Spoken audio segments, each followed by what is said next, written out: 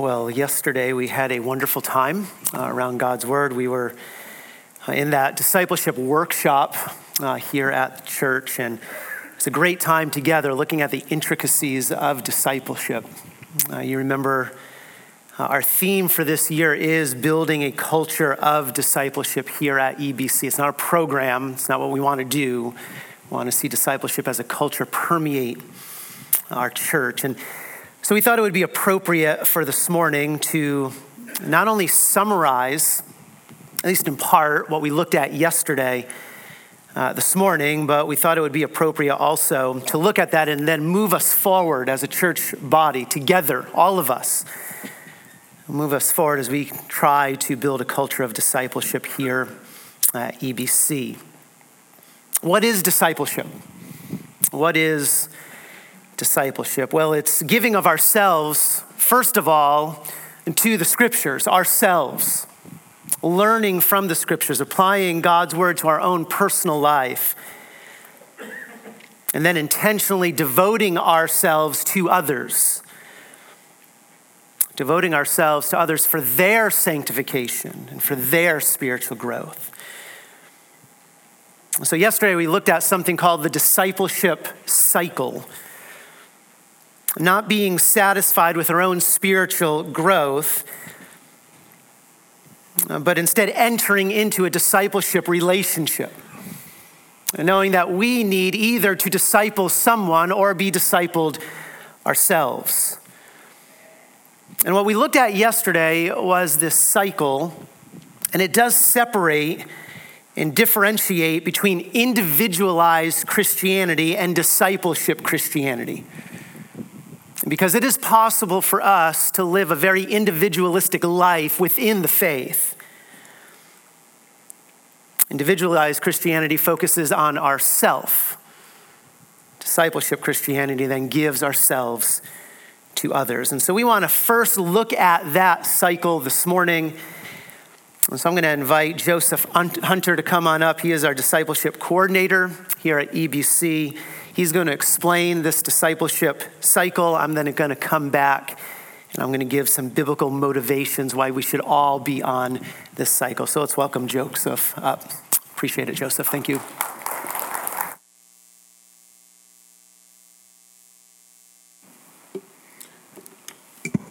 Good morning. I want to point something out right away. We have a wonderful pastor. I'm not a pastor, I'm a teacher, okay? I've spent years in education, and I'm currently a professor up at Western Washington, still teaching. So I'm going to actually introduce the discipleship cycle to you, but I would like to warn you ahead of time. I'm going to have you doing some interactive things to go through this cycle to help you learn. So understand, I'm not a preacher, I'm a teacher. So with that being said, I want to refer back to first Matthew 28. And I want to point out a couple things. You can turn to that passage in your Bible. That would be great. I'll give you just a moment to do that. So in Matthew 28, the Great Commission, I want to point out a couple things there before I launch into the PowerPoint that I have to show you. First, what's the very first word of verse 19? It's go. I want you to look at the very first word of verse 20. What's it say? Teaching them. Those are both commands. It's things that require us to take action. And when I look at the process that Jesus was involved with his disciples, he was actively engaged with sending them, with telling them to go in various ways and in teaching them and asking them after he departed to be involved with going and teaching as well. That's a key part of the discipleship cycle. With that being said, let's take a look first and see. We're not getting a PowerPoint there. Just once up. There we go. So if we think about discipleship holistically, what I'd like to point out to you is that it involves something that we are doing. In our individual expression of following the Christ, we see that we are required to hear the word, to act on the word, and to share and learn. That's the core of the Great Commission. Now, the Great Commission also points out a variety of other things we will get to in a couple of the slides in front of us.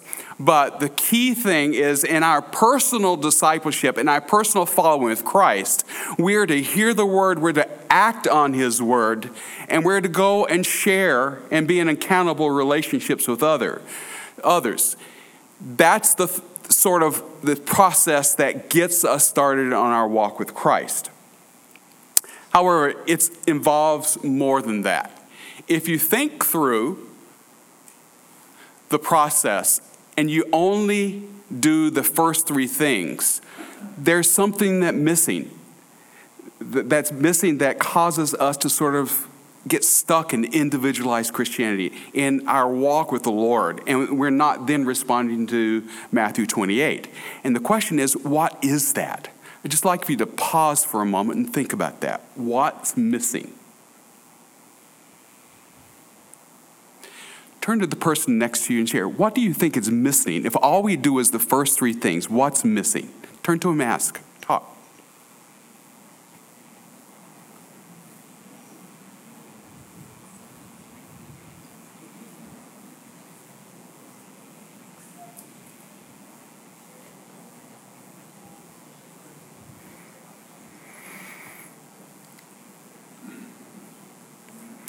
So Matthew 28 tells us to do what?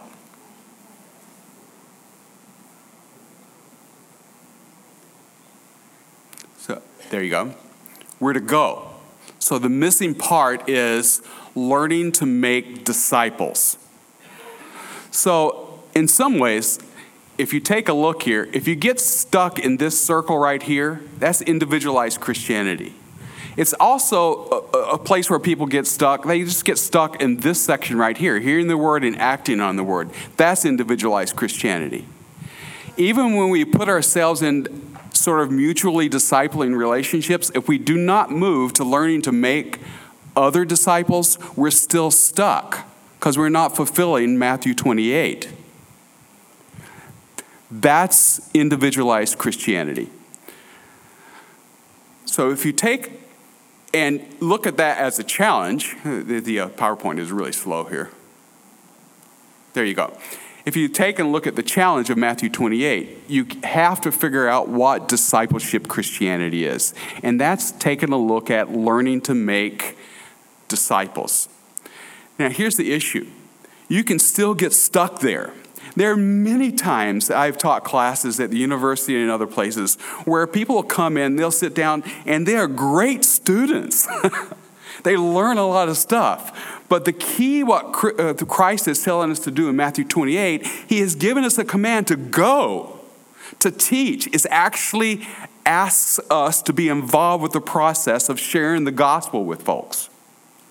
That takes action. And until we actually take action, not just planning and understanding and learning about what it means to make disciples, until we take the step when we're doing that, we are not accomplishing what the Lord left to us as a challenge, not just a challenge, but as a command.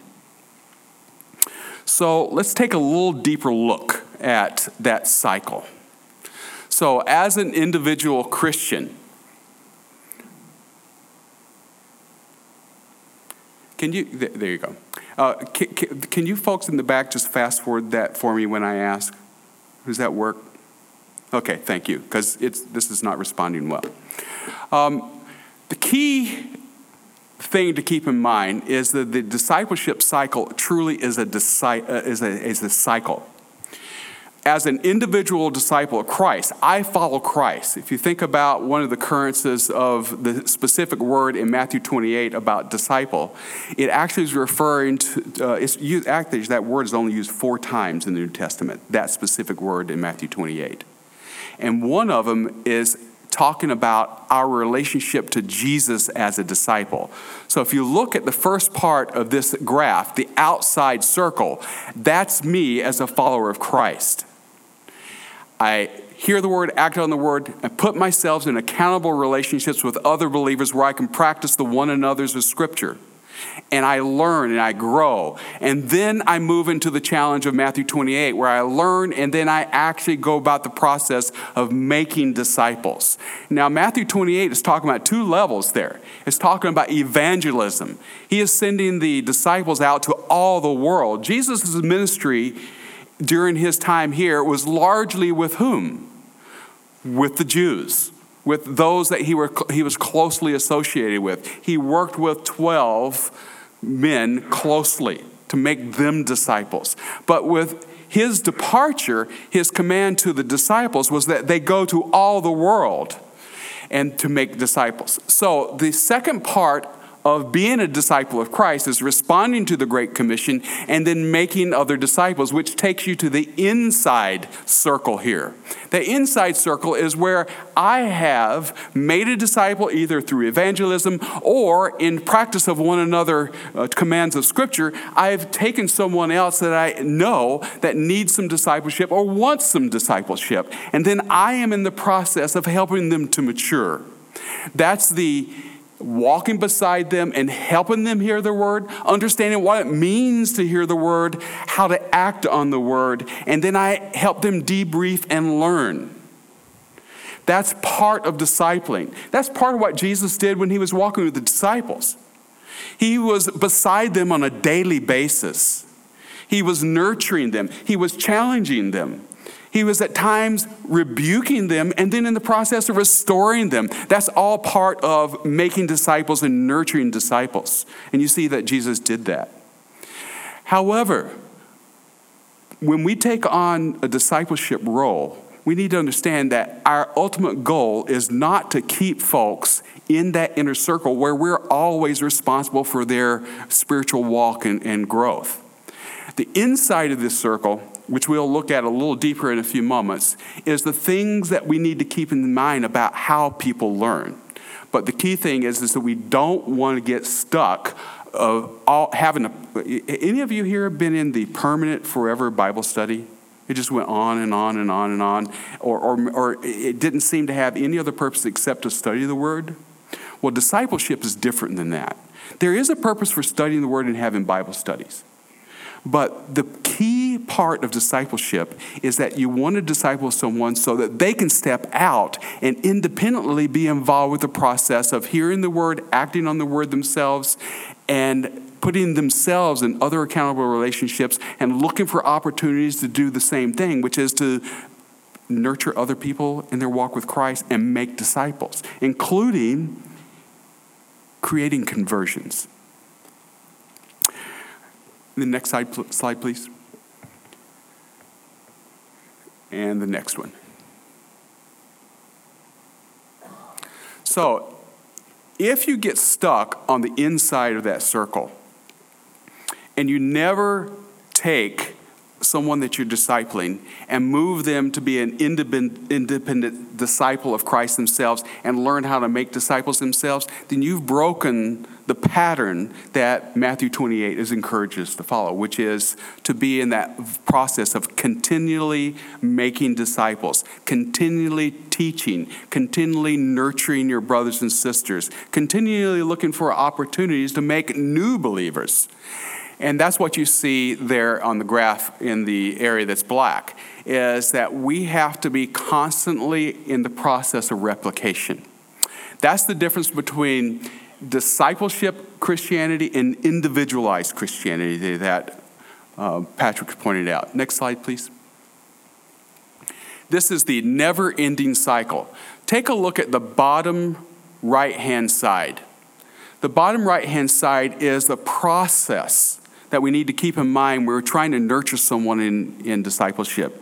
It means life-on-life interaction. Discipleship is a messy thing. It's not like you take someone and you begin to teach them the word, and they learn that, and then they move on to the next step, and they move on to the next step, and they move on to the next step. It oftentimes means recursive training. In other words, we have to go back and reteach things. And that really takes the process of where someone you're discipling has to watch you do this. And as they watch you, there's a really important part that follows up. You have to have a discussion. That's part of teaching people. It's having them sort of mentally do some calisthenics about, okay, what did I see you do? Why did you do that? Do I understand it? Then there's the next step in the discipleship cycle, which is as you're nurturing someone, you do it and then they help you do what you're doing. That's the second step of helping them grow and mature. And then you also talk and process. Back on the graph there, you see at the very bottom, put ourselves in accountable relationships where we share and learn. This is part of the learning process. This is the process of sharing.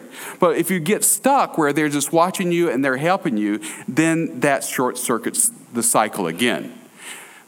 The next step is they do it, you help them, you nurture them, you walk beside them, and then you still talk and process. Part of the talking and process is really important. It's just how we are as humans, the way the Lord made us. Look, when you only hear someone talk, if all I did today was talk, you would learn about 10% of what I had to say.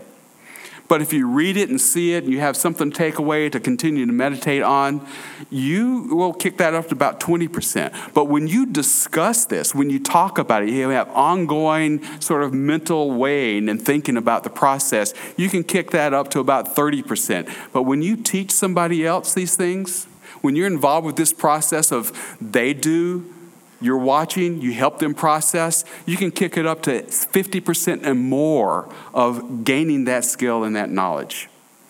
And then the last step is you eventually want to move them outside of that cycle where you're just nurturing them and they become an independent disciple where they're in the process of replicating as well. Last slide, please. You can see in this graph what I tried to show is you have an inner circle. If I had the graphic ability, I would put another circle on the inside to show that this is an unending process of replication. So in summary, I'd like to ask you to think about discipleship in this way. Matthew 28 is not just asking us to be nurturing one another in the body. It's being involved with the process of continually looking at how we can make new disciples, how we can take new disciples and help them understand what it means to follow Christ closely, and then move them toward understanding that they have the same command that Christ gave the disciples, which is to be involved with the process of nurturing and making new disciples and being involved with that process of replication. With that being said, I will turn this back over to Patrick.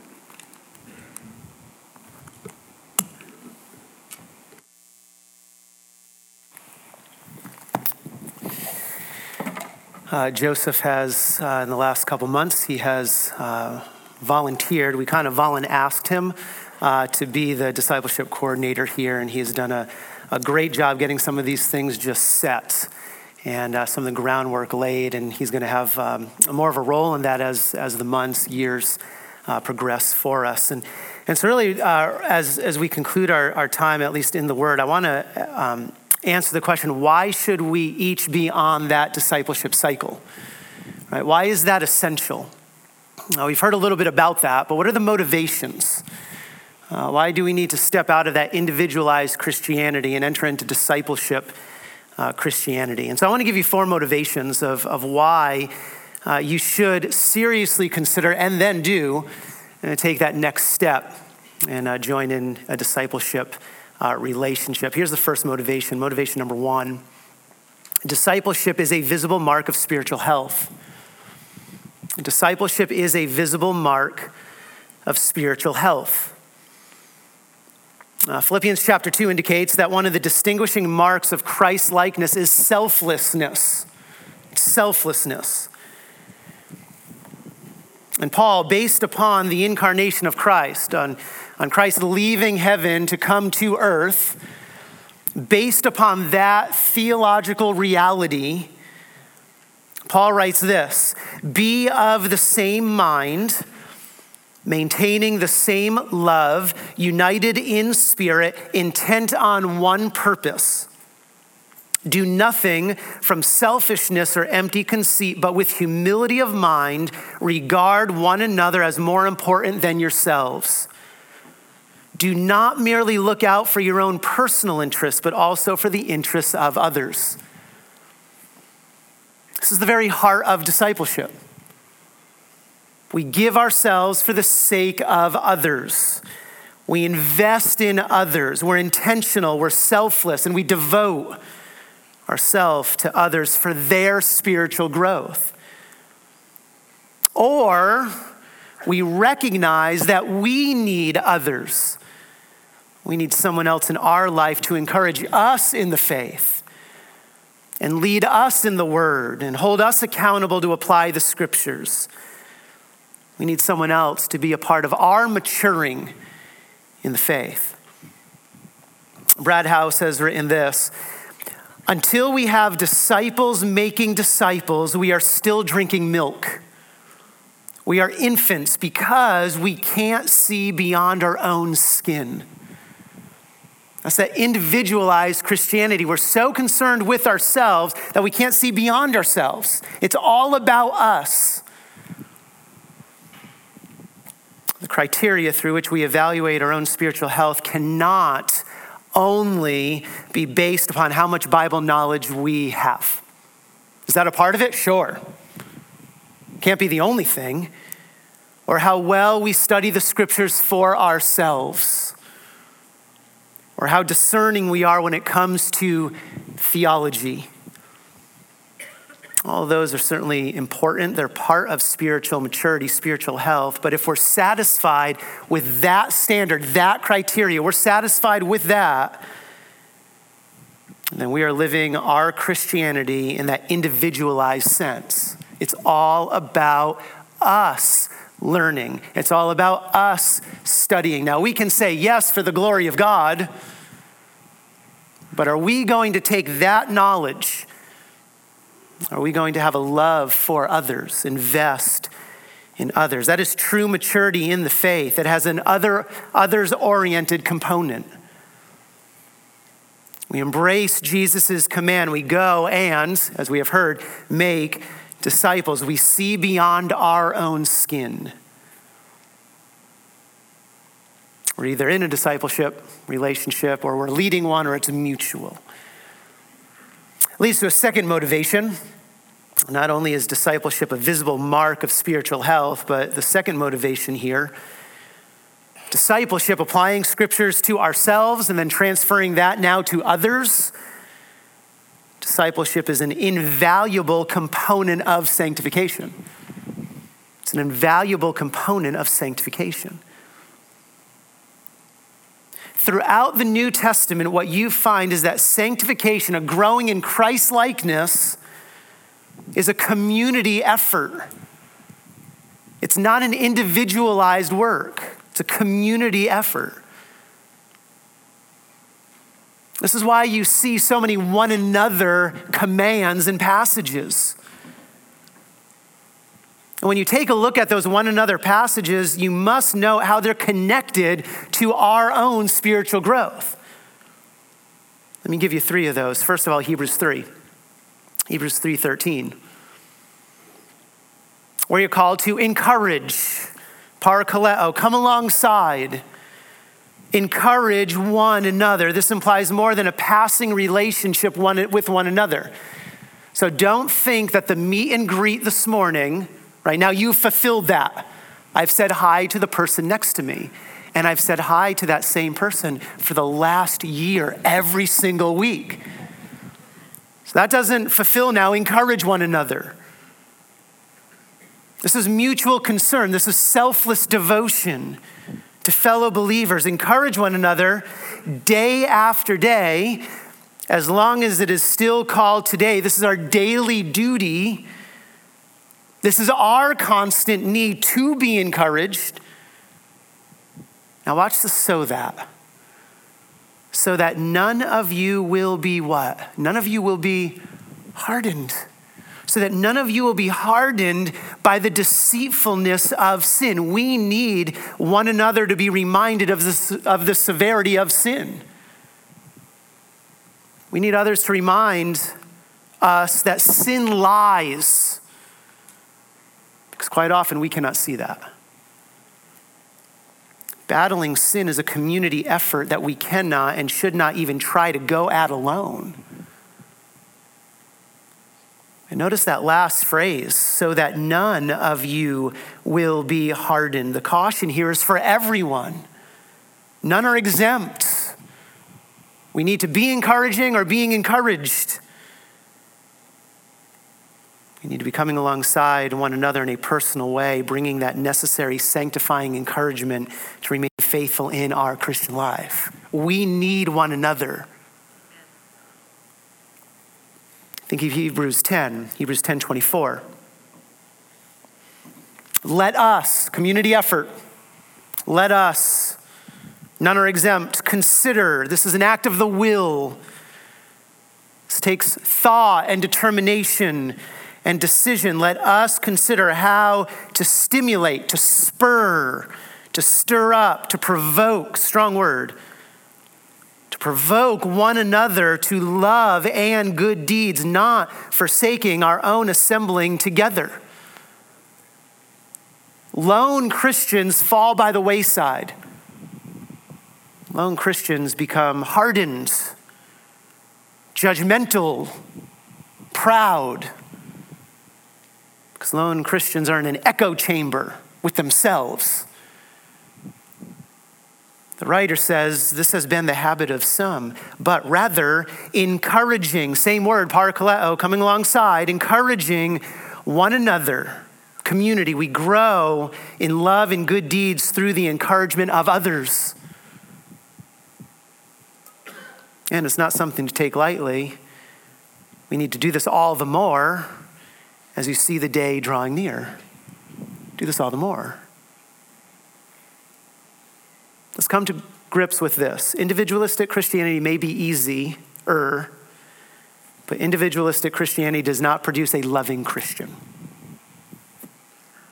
It produces a selfish love, not an obedient life.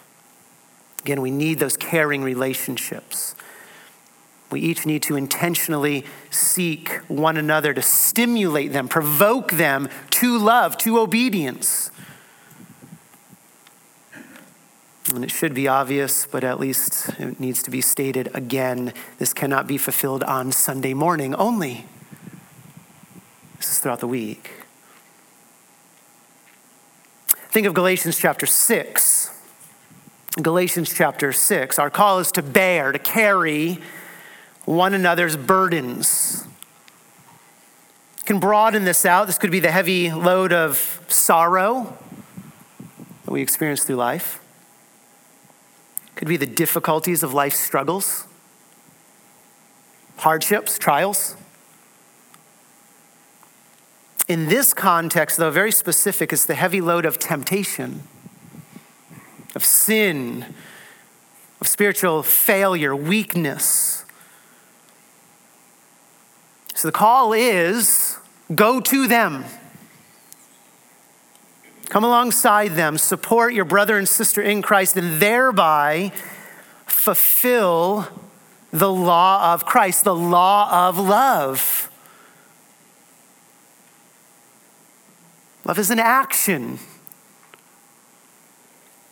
And then Paul adds this, for if anyone thinks he is something when he is nothing, and if we're honest, we have all been there. We think that we are something when in fact we are nothing. If anyone thinks he is something when he is nothing, if you think you can remain in that individualized loop with no consequences, he deceives himself. Deceives himself. So don't be fooled. Don't be fooled. Do not go at the Christian life alone. This is a community effort. It's an invaluable component to our sanctification.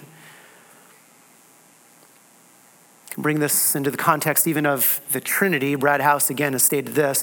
There is no biblical support for personal autonomous Christianity. The Father, Son, and Holy Spirit have eternally existed in relationship with one another as one God in three persons.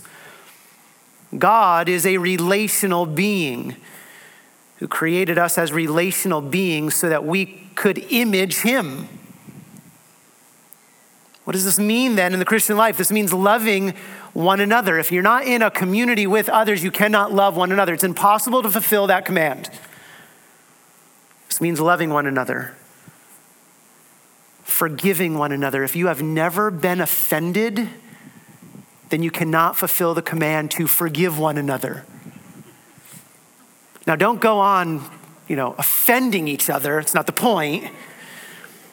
I want to grow you in the Christian life. So let me just say this about you. That's not the call here. By the way, there's no one another. I'm going to humble one another. It's not in the scriptures, okay? Love one another. Forgive one another. This is also calling one another to confession and repentance for the purpose of reconciliation and challenging one another to live lives that glorify God. This is a community effort. So discipleship, that accountability, that love, that care, that encouragement, the bearing of burdens, all of that is invaluable to our sanctification. Third motivation to enter this discipleship cycle. Number 3, discipleship is a vital activity for a maturing church. It's a vital activity for a maturing church. We've gone to the individualized Christian, the personal life. What about the church now? It is easy to hear the preached word and leave unchanged. In the sense of unchanged in obedience. We're always going to be changed by the word. It's either to our obedience or hardened by the word. But we know our tendencies. It's easy to hear a message and then leave, go on with the rest of our day without ever thinking deeply or personally about what we have just heard or just read. But that's not just an issue we face today. The very first book penned in the New Testament warns against this. It's James 1.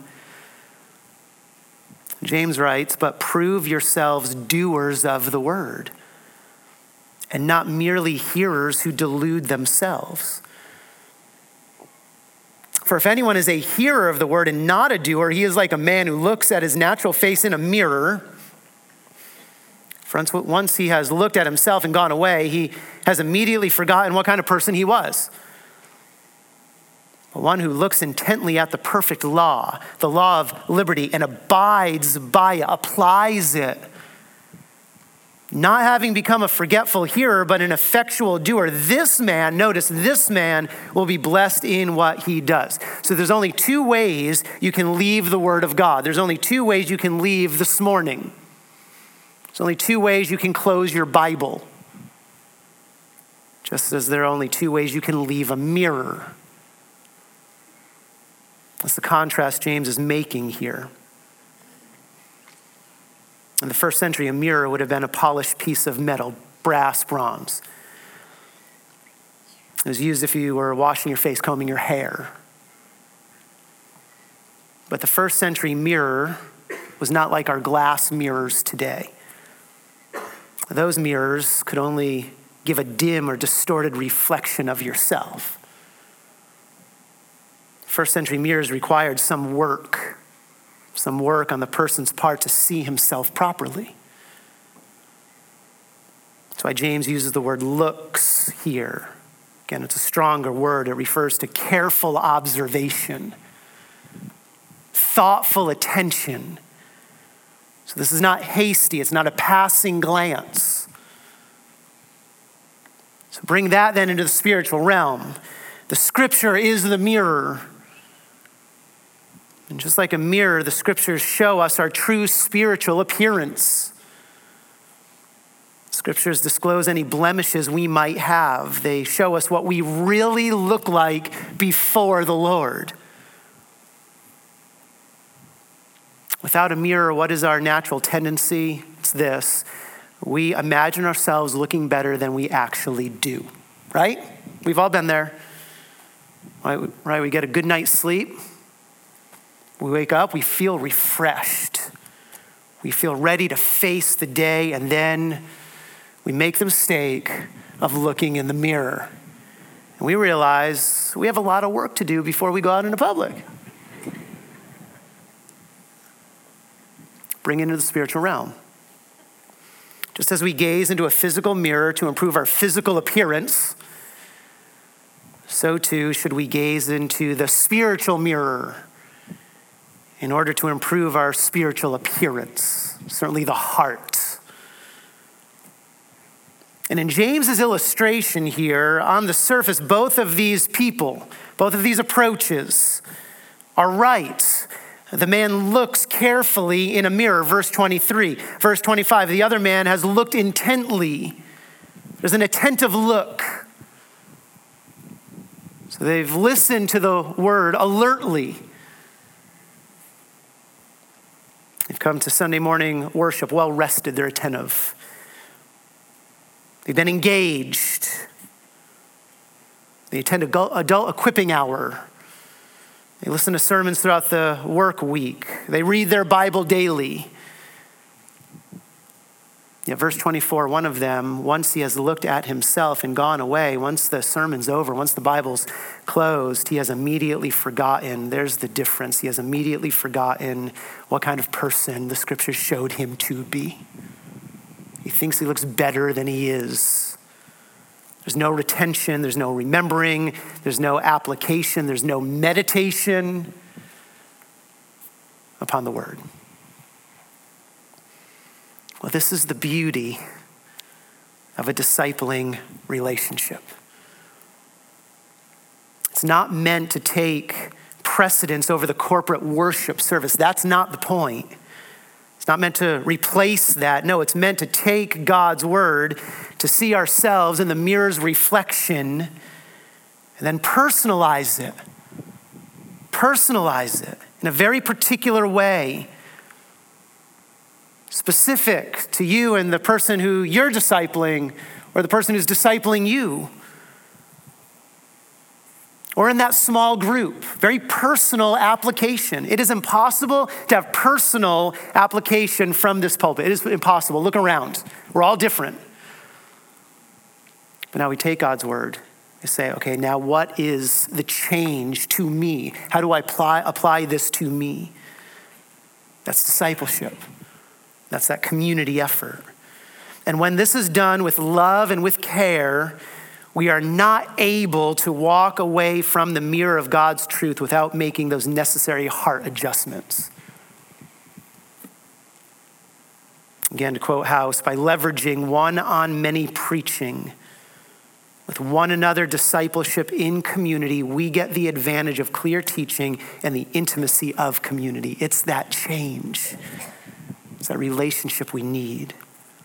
We're not able to be a hearer only. So discipleship is a vital activity for a spiritually growing church. Finally, number 4 here, motivation number 4. Why should we be a part of this discipleship cycle? Because discipleship is a necessary investment in the next generation of believers. It's a necessary investment in the next generation of believers. Being a part of a discipling relationship is a constant reminder. This is one of the benefits. It is a constant reminder that the gospel goes beyond you. And we need that reminder. Paul's words to Timothy, they are clear. Look beyond yourself. See beyond your own skin. Paul writes, the things which you have heard from me in the presence of many witnesses, entrust these to faithful men. It doesn't stay with you, Timothy. And notice, it doesn't stay with those faithful men. No, they will be able to teach others also. Paul invests the word into Timothy. Timothy invests that word into faithful men. Those faithful men entrust that word to others. Those others continue this personal, discipling, intentional process. And the result is beautiful. Generation after generation grow in their love of the scriptures, their application of the scriptures, their guarding the truth of the scriptures, their proclamation of the gospel of the scriptures. all for the glory of the Lord of the Scriptures. And so as we conclude the weekend that we have focused on discipleship, understand there are only two ways to live the Christian life. You can walk that individualized Christianity path, but the warning is that is a lonely path. And that is a path filled with pride. Or we can follow the Great Commission, live on the discipleship path of Christianity. It's filled with great blessing. That's the promise in James, great blessing, and blessing not just for yourself, but for your fellow brothers and sisters in Christ and the next generation. Again, this is our theme, growing a culture of discipleship here. We need this. So as you leave this morning, you're going to find this pink piece of paper right there on that table as you do leave. This is how you can let us know that you want to be in a discipling relationship. And so take that, read through it, fill it out. It's a spiritual assessment. It's how you can be a part of this within this church body. Again, it's not just if you're looking to disciple someone, do you long to be discipled? It's not just one-on-one. It can be smaller groups. It can be that. But take that sheet, read through it, fill it out. You can drop that at the connections desk before you leave. You can fill it out throughout the week. Bring it back to the church here next week. Again, drop it off at the connections desk. And the next steps, this is that next step that you can take. And then Joseph and I will be looking through those. Joseph will be making contact. We don't want anyone to fall through the cracks. We want to see this develop within this church. See the maturing of the church together, not alone, together as a church family. Father, we are thankful that you have brought this church family together. And we thank you that we are different from each other. No one's the same. We thank you for that. Thank you for different personalities, levels of maturity. I pray that we would be humbled and recognize that we need one another here in this room. That we would step out of that individual path. That we would give ourselves to others. All for the glory of your name, glory of your gospel. So my prayer is that your Spirit would change us on the inside to give us that needed humility to take these next steps. We pray this in Christ's name. Amen.